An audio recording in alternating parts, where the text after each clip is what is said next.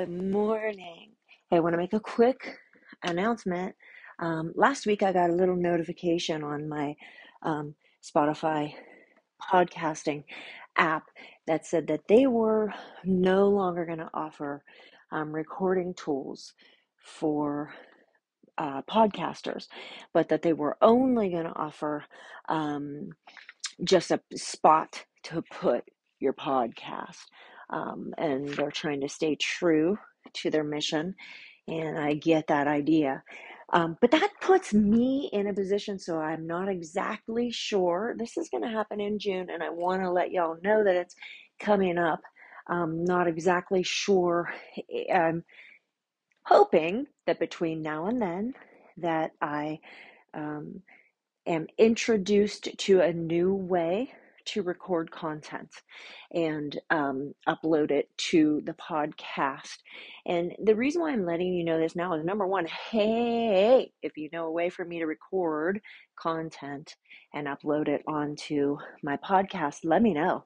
And two, you know, my content here is different. It's recorded in two different sessions. It's different than my YouTube content. Um, However, if this app is no longer available for me to use, the content will be available in the YouTube videos.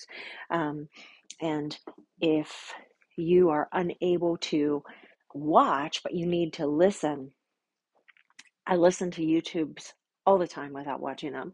Just press play and walk away. um, so today I want to talk about, what are you racing for? I don't know if you've seen any of my social media lately, but Sunday was Daytona Day. We wait for that day in my family all year long. And this year 2024 was the same as every other. We wait for it. Um, and here we were on Daytona Day, and the race was rained out. So first off, what are you racing for? It says in Scripture, Paul said in First Corinthians chapter 9, that we are racing for a crown that will last forever.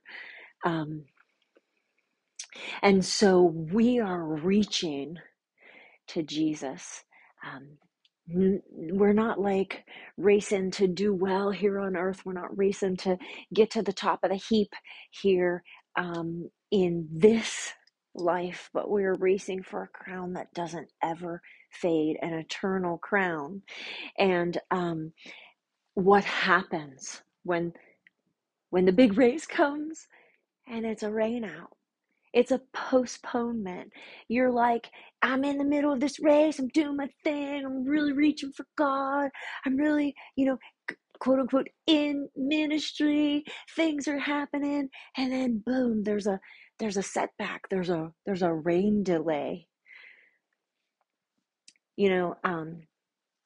I noticed something when I was reading in the Gospels, and I was reading in Matthew. And the word says, people brought all their sick to him, to Jesus, and they begged him to let the sick just touch the edge of his cloak. And all who touched him were healed. And I thought, in this particular reading this year, as I'm going through Matthew, I'm like, hold the phone. There was a lady who reached out and touched the hem of his garment, and she was healed. And I thought that was the only time that Scripture talked about it, but no, here it is in Matthew. So the story of the woman with the issue of blood who reached out and touched his garment, that wasn't a one-off thing. For Jesus, that kind of thing happened all the time. People were reaching out to him.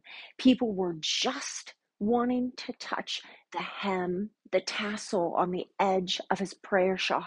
They just wanted to touch the hem of his garment. It happened all the time.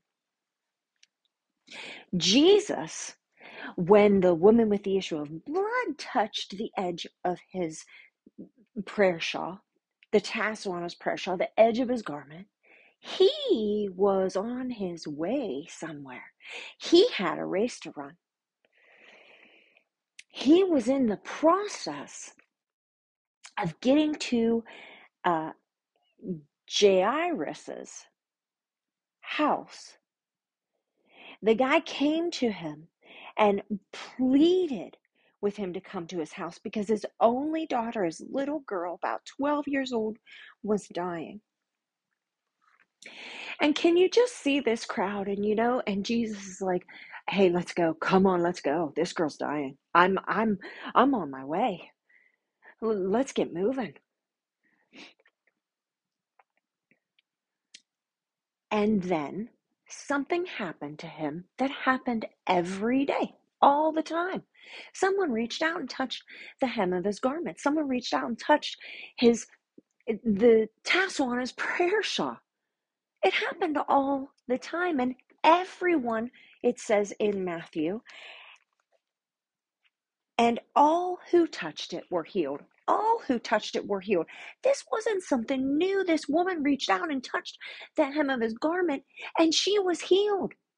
It happened all the time. All who touched the hem of his garment were healed. And Jesus was busy on this day. He was on his way to stop the death of this little girl. Like, he had a mission. He was running a race, and boom, rain delay. There didn't need to be a rain delay because he is Jesus. He is God. He knew how many other people had touched the hem of his garment, how many other times, and every one of them who touched the hem of his garment was healed. But he stopped.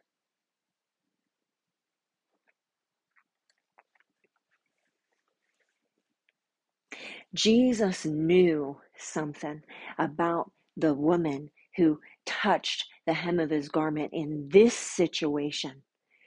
She needed his affirmation. She needed his encouragement. She needed his compassion. She needed his love, his reaffirming word that said, "You got this. I know you feel different. I know it because I felt it when my power went out to you, but you got this. Your faith has made you well. Go in peace." There was another reason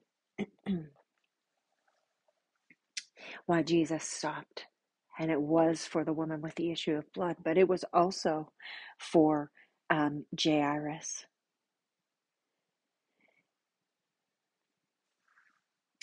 In the time that Jesus took to stop, similar to what happened with Lazarus, his daughter died.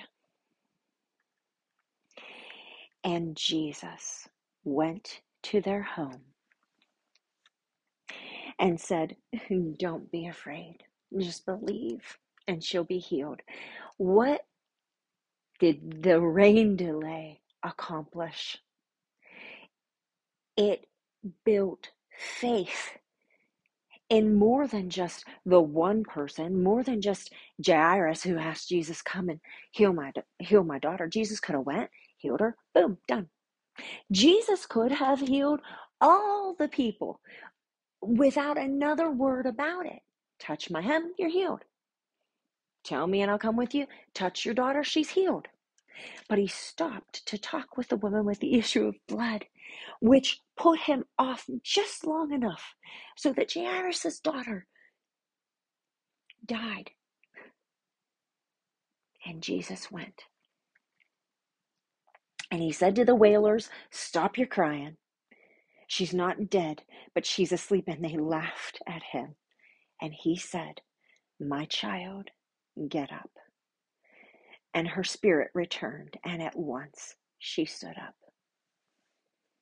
Her parents were astonished, but Jesus ordered them not to tell anyone what had happened. What will you do with your rain delay? I know what I'll do. I'll be super thankful that I'm off today and I get to watch the race in its delayed time. Jesus worked miracles with his rain delay.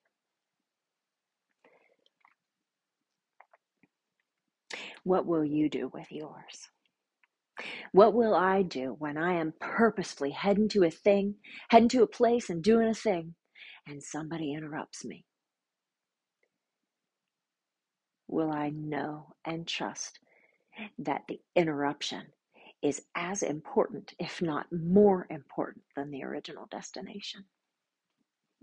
It's going to be a great day.